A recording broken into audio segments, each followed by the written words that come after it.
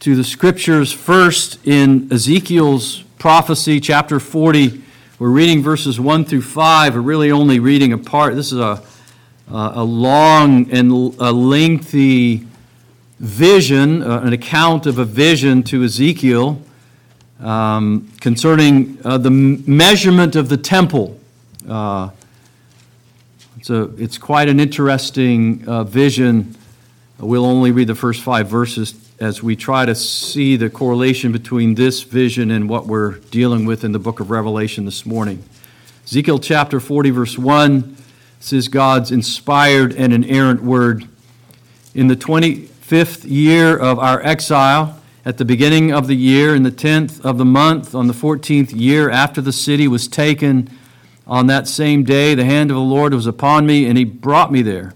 In visions of God, he brought me into the land of Israel, and he set me on a very high mountain, and on it, to the south, there was a structure like a city.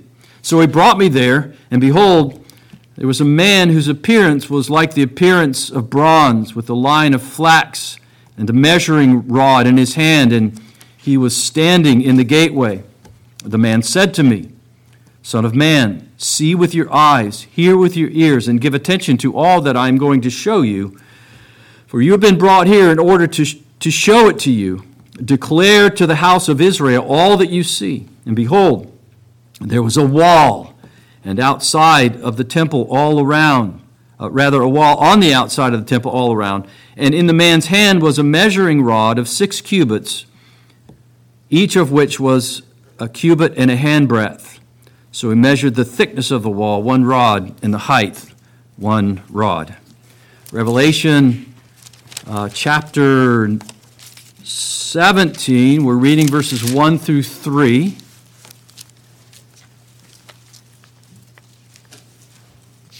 Again, we're reading this section in Revelation to see its connection to the section that we're dealing with in Revelation chapter 1 this morning. Revelation 17, verses 1 through 3. Then one of the 7 angels who had the 7 bowls came and spoke with me, saying, Come here, and I will show you the judgment of the great harlot who sits on many waters, with whom the kings of the earth committed acts of immorality, and those who dwell on the earth were made drunk with the wine of her immorality. And he carried me away in the Spirit into the wilderness.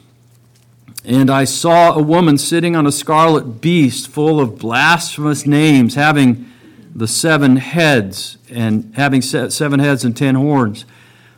Verse 4, the woman was clothed in purple and scarlet, and adorned with gold and precious stones and pearls, having in her hand a cup full of abominations and of the unclean things of her immorality.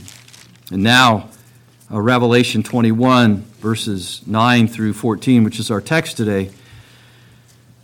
Then one of the 7 angels who had the 7 bowls full of the 7 last plagues came and spoke with me, saying, Come here, and I will show you the bride, the wife of the Lamb. And he carried me away in the Spirit to a great and high mountain, and showed me the holy city of Jerusalem coming down out of heaven from God, having the glory of God. Her brilliance was like a very costly stone, as a stone of crystal clear jasper. It had a great and high wall, and with 12 gates, and at the gates 12 angels, and names were written on them, which are the names of the 12 tribes of the sons of Israel. There were 3 gates on the east, and 3 gates on the north, and 3 gates on the south, and 3 gates on the west. And the wall of the city had 12 foundation stones, and on them were the 12 names of the 12 apostles of the Lamb. The grass withers, the flower fades, but the word of God abides forever. Amen. We give thanks to you, O Lord, for your goodness towards us in giving us your word, this revelation of your holy character, the way that you have throughout the ages of the church given us this revelation of the Lord Jesus Christ, your only begotten Son, the one you've sent, given as a gift that all who believe in him should not perish but have everlasting life. We come to your word, O Lord, and we look to you and to the Spirit of Christ as we seek to understand it. We help us, O Lord, to wade through the deep symbols of this book and to see the underlying truth that lies beneath them by the help of your Spirit. We pray in Jesus' name. Amen. Amen. I hope that you saw, as we read in chapter 17, verses 1 through 4, and then as we read from our text, had we gone on there in Revelation 21, you'd have seen further parallels between that 17th chapter. You can see that the wording of chapter 21, verses 9 and 10, is almost identical to Revelation 7, verses 1 and 3, which introduces Babylon, the great harlot, symbolizing apostate Israel, also symbolized, remember, by the land beast and the false prophet here in the book of Revelation. Both the great harlot and the New Jerusalem are introduced by one of the seven angels who had one of the seven bowls full of the seven plagues that were poured out upon apostate Israel. Here in the vision to John, the angel summons John with the words, "Come here and I will show you."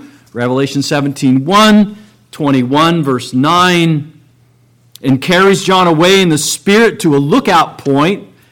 Chapter 17 verse 3, chapter 21 verse 10. This is very Ezekiel-esque. The way God dealt with Ezekiel in his prophecies. He lifted him up by the Spirit and carried him away to another place. That's what's going on in our text. Both cities,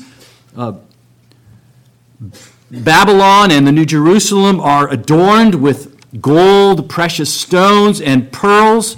Chapter 17, verse 4, 21, verses 18 to 21. The harlot's adornment in 17:4 with gold and precious stones and pearls represents her economic collusion with the Roman Empire and the nations that were in league with Rome, who are persecuting Christians in the first century and seducing them to compromise their faith. The bride's adornment, on the other hand, in our text and in what follows in Revelation 21, represents her faithful works or her vindicated condition as a result of those faithful works. And then at the conclusion of these visions, of Revelation 17 and 21, if we'd read on, we would see that the angel affirms the truthfulness of the divine words that he has brought, both in Revelation 19:9 and in 22, verse 6. These words are the faithful and true, and the Lord, the God of the prophets, the spirits of the prophets, has sent his angel to show you. And then at the end of both visions, both the end of the vision of the great harlot, there in chapter 19, and here in Revelation 22, John bows down before the angel and worships him and is rebuked for worshiping him. So we're clearly supposed to see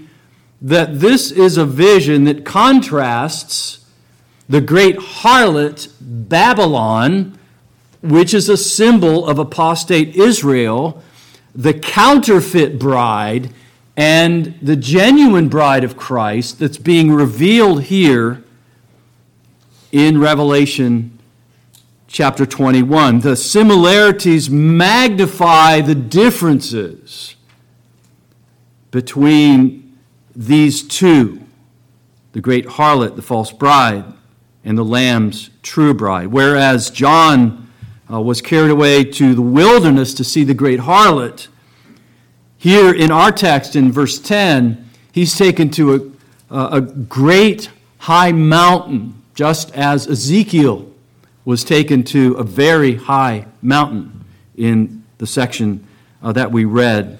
The Old Testament background for this vision, as we have seen so often through our exposition of Revelation, there's often an Old Testament anchor that John is using. He's using his knowledge of the Scriptures, and he's appropriating these Old Testament prophecies in order to explain to us and give us a spiritual understanding of the symbols that he's using.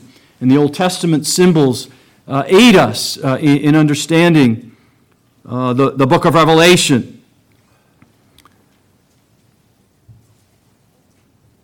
The vision of that we're considering today, in verses 9 through 14, and in what follows, John is shown the genuine bride, God's true people, in contrast to the counterfeit bride, apostate Israel of the first century.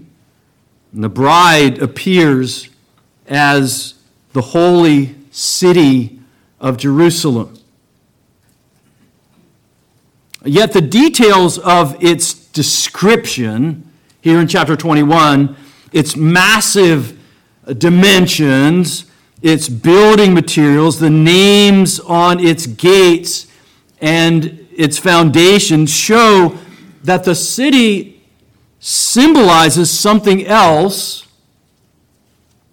as the title, the bride, the wife of the Lamb, in 21 verse 9, and the bride adorned for her husband in 21 verse 2 has led us to expect. The bride represents not a literal place, not a literal city of Jerusalem, but the redeemed of God's faithful community. This isn't a picture of a millennial city on earth. This isn't even a picture of heaven. The city is the bride, the wife of the Lamb. She's the church triumphant, perfected, glorified church of Jesus Christ. In this passage, we're not merely looking through a window into a world to come, but into a kind of mirror. As members of Christ's body, the church, we see ourselves as we are now in principle, and as we shall be in our perfected state in heaven. We're not only spectators of this vision together with John, but we're also the spectacle itself. We're not merely going to the celestial city. We are the celestial city. We who believe, together with all the redeemed of the Lord of all ages, are represented here. There's a literal new cosmos, a new heaven, and a new earth. The earlier section of Revelation 21 has shown to us. But the point of this vision is to focus on the glorified saints, the church, at the center of this new order, at the center of the new creation. The bride, the New Jerusalem, symbolizes the church of Jesus Christ in its perfected state in the new heaven and the new earth. Here, God shows us that His glorious presence beautifies the church and establishes her inviolability in a new creation. God's glorious presence beautifies the church and establishes her inviolability in the new creation. We're going to look at three things here: the church's origin, the church's beauty, and the church's inviolability. Children, as we're looking at the church's origin, we're considering where the church comes from. As we're thinking about the church's beauty, we're asking the question, how is the church made beautiful? And as we're considering her inviolability, we're considering how the church is kept safe from all harm, protected from all of her enemies. So in the first place, where does the church come from? The church's origin. Verses 2 and 10 tell us that the New Jerusalem comes down from heaven. This vision to John isn't intended to give us an image of a floating city, a city suspended in space, coming down from the heavens, floating down out of the heavens. It's not intended to evoke some vision of a massive city. It symbolizes the city's divine origin. This city is from God. The New Jerusalem comes down out of heaven. The Christian church isn't a man-made institution. It's not a consequence of combined sociological, economic, or other human factors. The church comes from God. It comes down out of heaven. Every Christian is from heaven in the sense of supernatural origin. The origin of our salvation in particular. The children of God, John writes in chapter 1 and verse 13 of his gospel, were born not of blood, nor the will of man, nor the will of flesh, nor the will of man, but of God. They were born of God. Jesus, you remember, said later, John records this in his gospel, chapter 3. He said to Nicodemus, the Pharisee, that unless one is born of the Spirit, he cannot enter the kingdom of God. That which is born of flesh is flesh. That which is born of the Spirit is spirit. The new birth is heavenly through the work of the Spirit. Jesus is saying to this ruler of the Jews, you can't it's not enough merely to be born of the flesh. You must be born from above. The New Jerusalem comes down from heaven above. Now, in our text, the theme of God's presence with his people is developed in chapter 1, in verses 1 to 3, 2 and 3 rather, where the New Jerusalem is really mentioned in passing. And here in chapter 9 and through the rest of chapter 21, it's developed more fully. And that there in the earlier verses here, we read, behold, the tabernacle of God is among men, and he will dwell among them, and they shall be his people, and God himself will be among them. And that's further developed here in our text, as we're told in verse 11 that this church that comes down out of heaven has the glory of God, that it possesses the glory of God. And if you remember your Old Testament, glory is so often depicted, God's glory is so often depicted in terms of light, in terms of brilliance. And that is what we see here. God's presence isn't limited to the temple structure, with God's people outside the structure, but God's people themselves will be both the city and the temple in which God's presence resides, as in verses 2 and 3 here in chapter 21, as well as in 12 through 14. The city is the temple of God. Later in 21-22, we're told that God and the Lamb are the temple. That God and the Lamb, God, the Lord God Almighty and the Lamb are the New Jerusalem's temple. And here we're told that Jerusalem is God's temple. We've got this dynamic of that Jesus introduced us to, again in John's Gospel, of abiding in Christ. John chapter 15. Abide in me and I in you. We're the temple. God abides in us. He's our temple. We abide in him. Jesus is our temple. The Lamb is our temple. He abides in us. We abide in him. God's people, 1 Peter chapter 2, verse 5. Again, another reference to the temple. We're living stones. We're being built into a dwelling place of God by the Spirit. Ephesians 2, verse 22 says.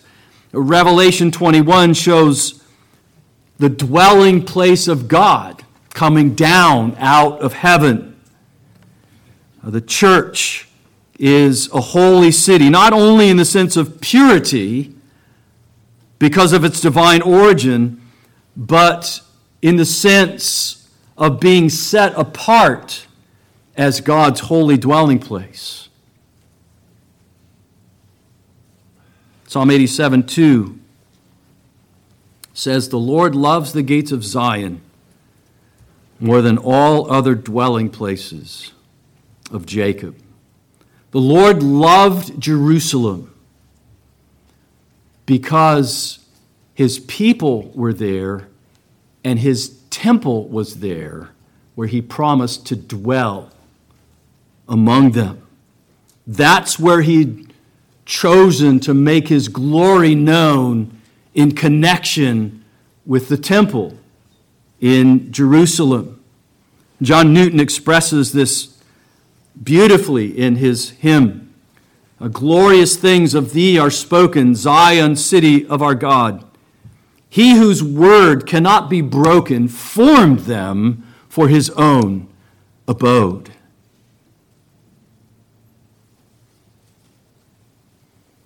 Psalm 87, in connection with Revelation 21, shows us how much God loves his people, the church of Jesus Christ.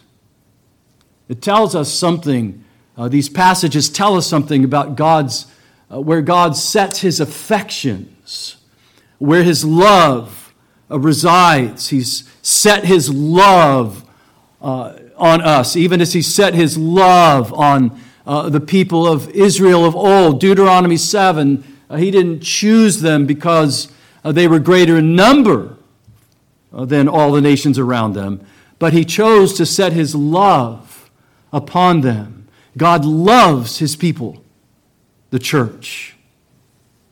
He chooses to dwell with his people, the church. And he has this abiding affection. We know something of affection in this life. We know something of this life, but we know nothing of the love of God, the intensity, the brilliance of God's love for his people.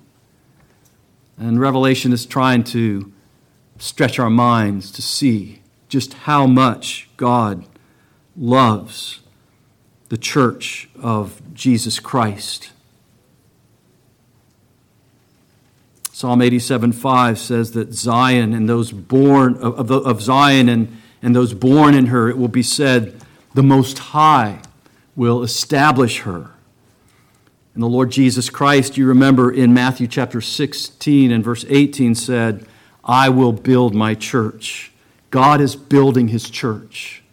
It's the center of his affections. It's the center of Christ's church, of Christ's building efforts here on earth.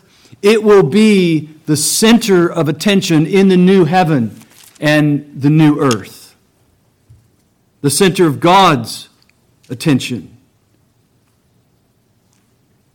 And the one who dwells in the New Jerusalem, in the bride of Jesus Christ, from her vantage point, of course, the one who is their temple will be their center of attention.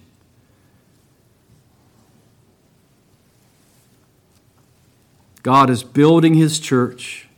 He's establishing the New Jerusalem, not only as the depository for his witness, for the witness of Christ here on earth, but as an eternal dwelling place from God, which comes down out of heaven. The origin of the church, the glory of God shining in the New Testament, the New Jerusalem, also accounts for, secondly, the church's beauty. Brilliant light is the first thing that imprints itself on John's sight in this vision of the New Jerusalem. Her brilliance, verse 11, was like a very costly stone, a stone of crystal clear jasper. John is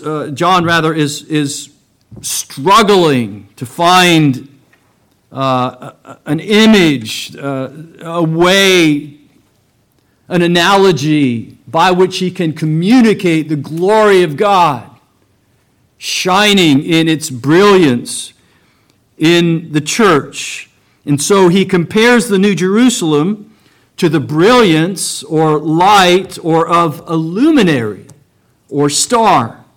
Same word is used in the Greek Old Testament in Daniel chapter 12 and verse 3, where God's people shine brightly like the brightness of the expanse of heaven, who turn many into righteousness like the stars forever and ever. It's also used by Paul when he speaks of God's people shining like stars or lights as they hold forth the word of God to an unbelieving people. Philippians chapter 2, verse 15.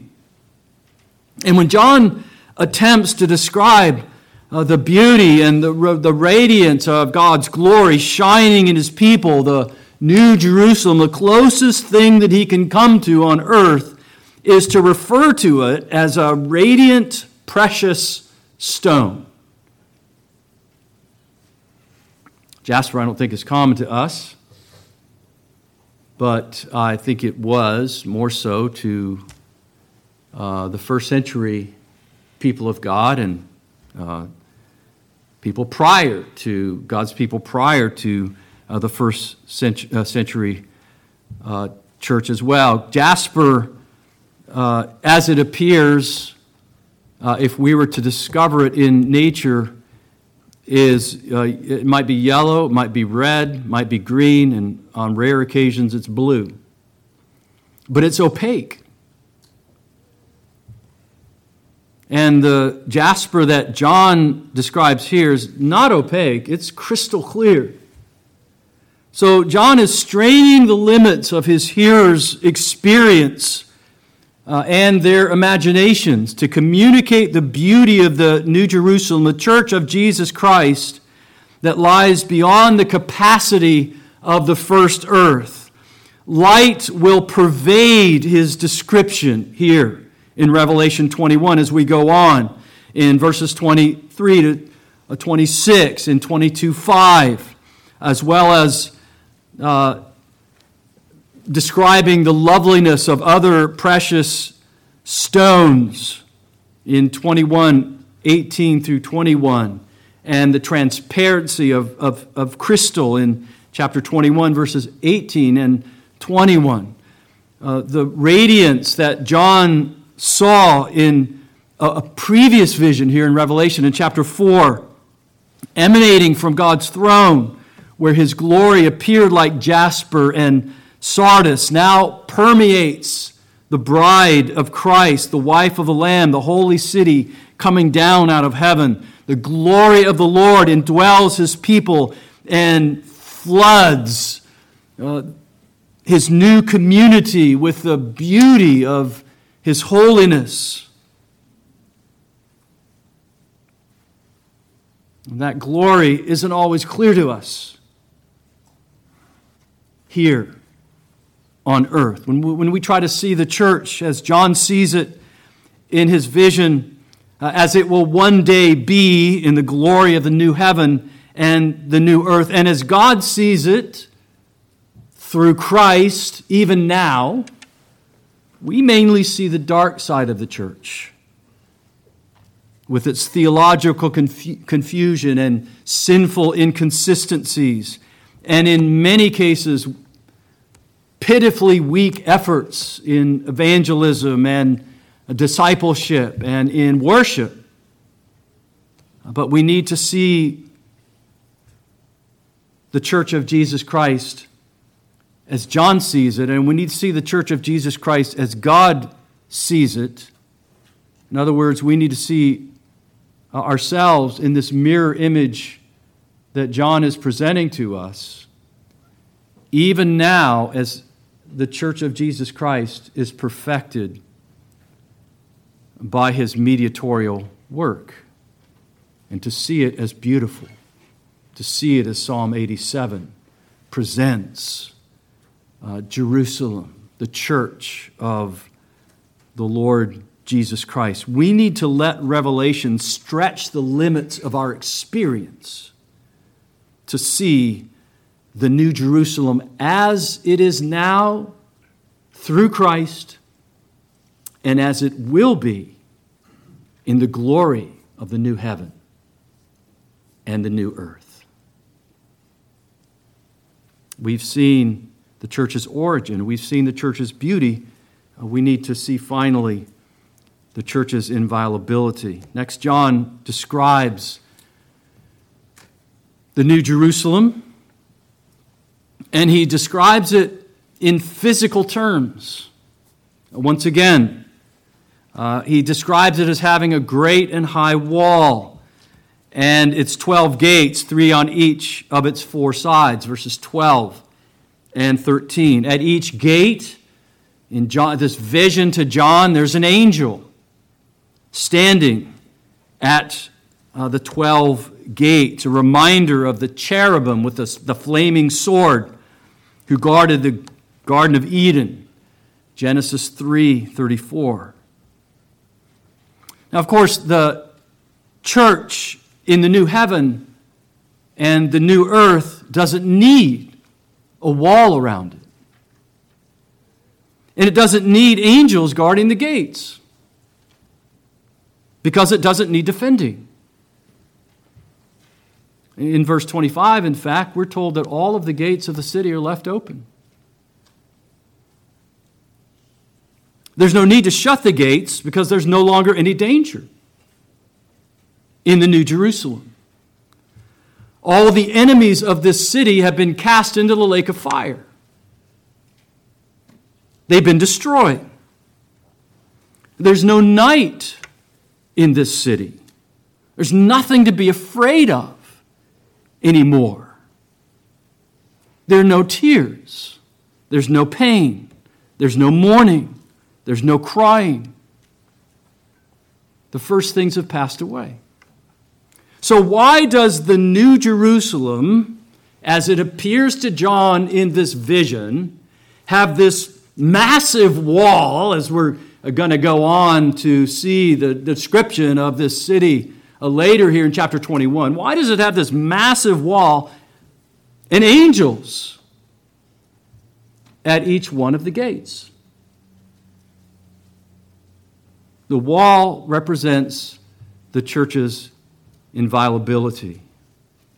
The angels are a symbol of its complete security.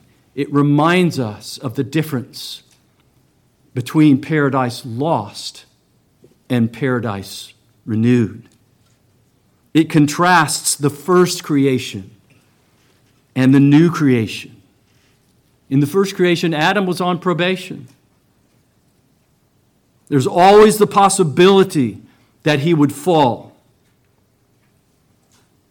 But if you're united to Christ by faith, there's no possibility whatsoever that you will be separated from him.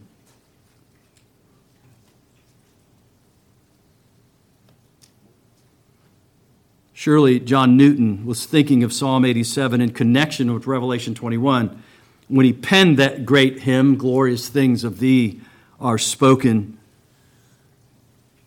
and went on to write, "On the rock of ages founded, what can shake thy sure repose? With salvation's walls surrounded, thou mayst smile at all thy foes." We are better off than Adam, as he was in the garden, if we are in the Lord Jesus Christ.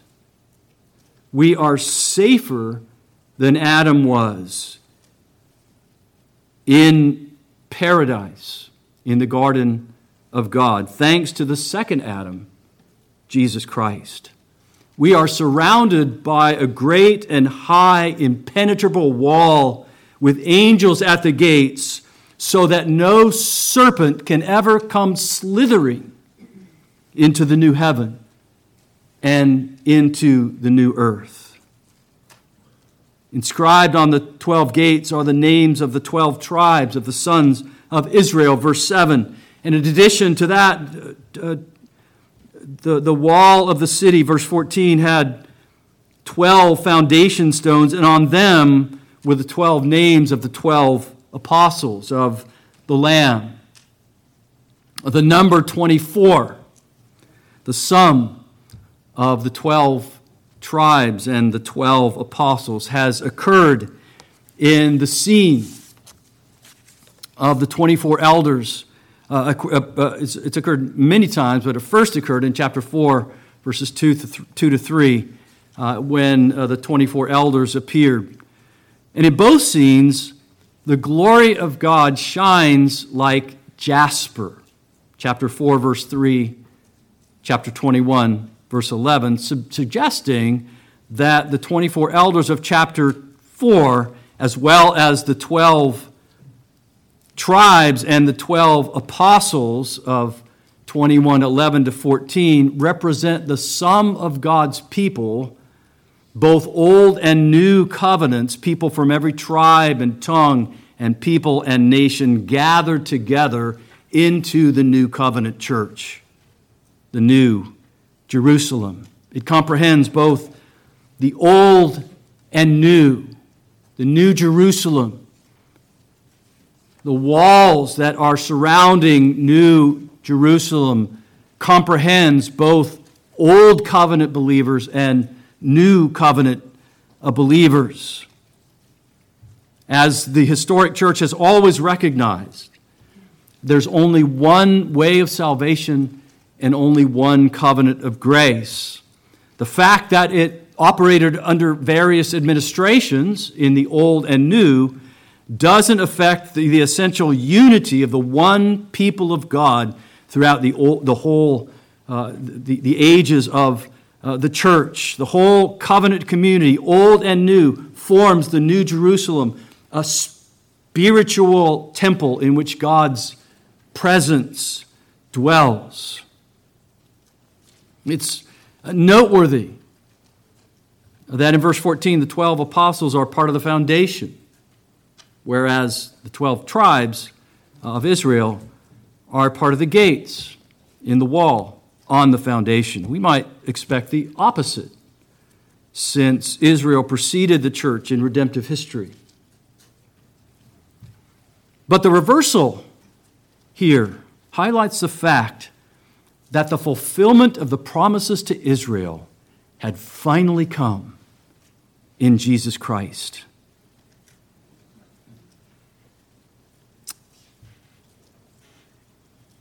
Christ, who together with the apostolic witness to his fulfilling work forms the foundation of the new temple. Using the same temple metaphor, Paul identifies the apostles and prophets in the early church as the foundation on which of which Jesus is the chief cornerstone, Ephesians 2, verse 20. And so John sees the 12 apostles as foundational for the city, which, as it turns out, is a temple that is filled with God's glory from top to bottom. Well, we began by showing that the New Jerusalem, a true bride of Christ, the church, is introduced in these verses in contrast to the great harlot Babylon, the counterfeit bride, apostate Israel. The New Jerusalem is presented here as the fulfillment of Ezekiel's vision of the new temple in Ezekiel chapter 40. And the primary characteristic of the temple, city temple here in Revelation is the presence of God's glory, which is an intensification of God's glorious presence in Israel's old temple. The very same Old Testament prophecies of the temple glorified, alluded to in Revelation 21, verse 3, are also appealed to by the Apostle Paul in 2 Corinthians 2 and verse 16 in supporting the notion that the church of Jesus Christ is the temple of God. And that brings us to the practical aspect of this text. We've already seen some very practical aspects, in case you hadn't noticed, as we worked our way through this text. Now, the love that God has for the church, the beauty and the glory of the church shining as God's glory on earth, and many other things that we find represented in these symbols. But there's a very practical aspect here as we think about this, about the church of Jesus Christ as a fulfillment of the prophecies, the Old Testament prophecies that are alluded to here in Revelation 21, as we think of the church of Jesus Christ as the temple of God and that through which God's glory shines. And that practical implication comes into the picture when we think about what the priests did in the Old Covenant. They were to keep the temple undefiled.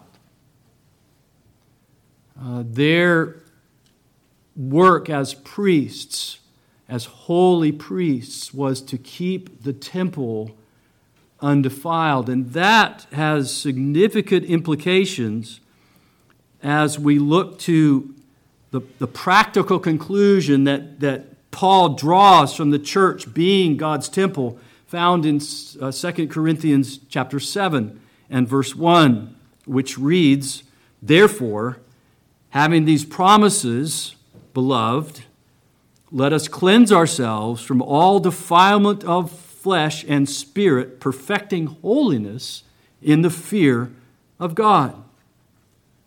So we're being shown here in this revelation to John that just as priests in the Old Testament were to keep the old temple clean from defilement, now believers who are temples themselves of the Holy Spirit and part of the temple with this, which is the church of Jesus Christ, are to keep themselves pure and clean from sinful defilement. And to the degree that they do this, to the degree that believers obey God and pursue holiness, and to the degree that the church of Jesus Christ keeps the commandments of God and keeps God's ordinances pure in terms of its doctrine and its worship, The glory of God shines in the church now, and the glory of God shines in believers now, in you and in me.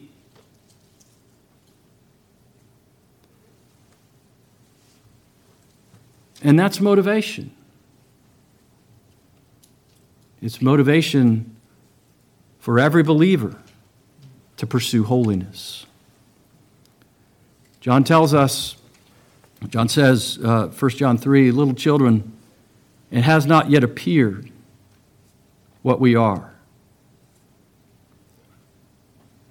But when we see him, that is, when we see Christ, we shall know him just as he is, and we shall be like him.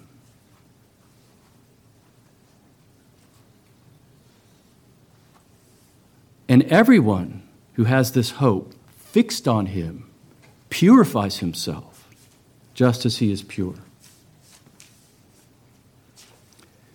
You, as you're reading your Bible this year, as I hope you are, reading through the Bible, not just bits and pieces, but through the whole, however long that takes you, whether it takes you 1 year or 2 or 3 or 4 or 5, as you're reading these passages that deal with the second coming of Jesus Christ, you pay close attention to what the driving motivational factor is in these sections of Scripture that speak of the second coming of Christ.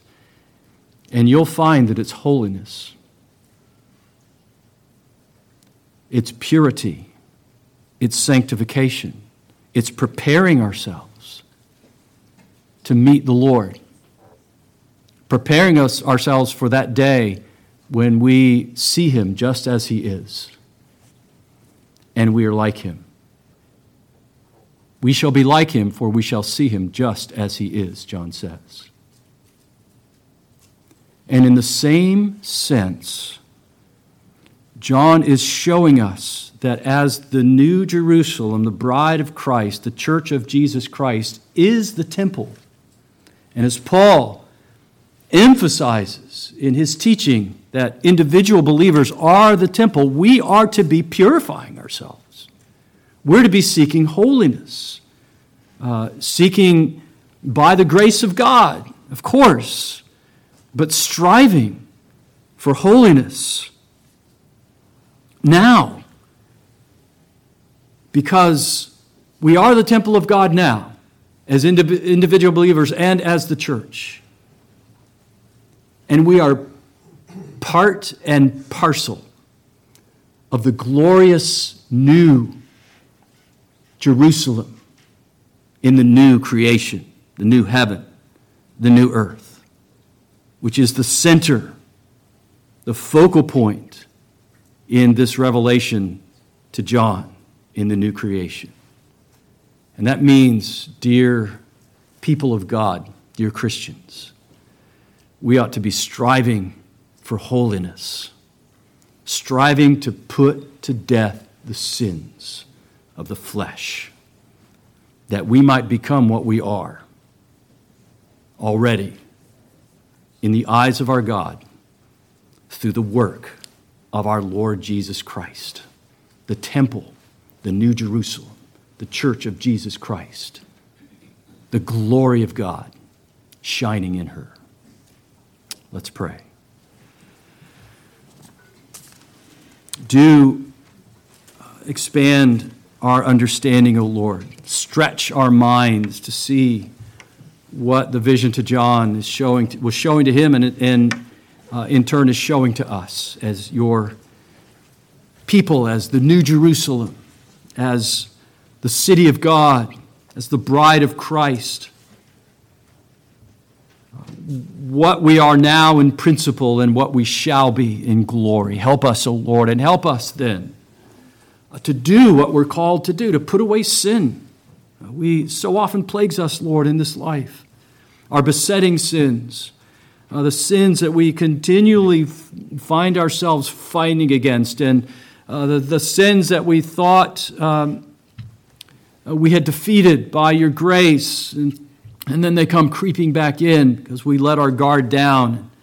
Oh, Lord, help us and show us the strength of your grace and enable us by the power that works in us through the Holy Spirit, the grace of the Lord Jesus Christ, to put our sin to death, that you might shine in us more beautifully as individual Christians. You might shine through us more beautifully as the collective body of Jesus Christ, that we might bring you glory, O Lord, here on earth. And we anticipate the coming day in which we will be perfected in all glory and protected from all our enemies, including ourselves and our own sin. And we ask, O Lord, that until then you'd continue to protect us and keep us as we, the celestial city, make our way to the celestial city of heaven. We ask in Jesus' name. Amen. Amen. Our concluding hymn is number 345. Let's stand together as we sing.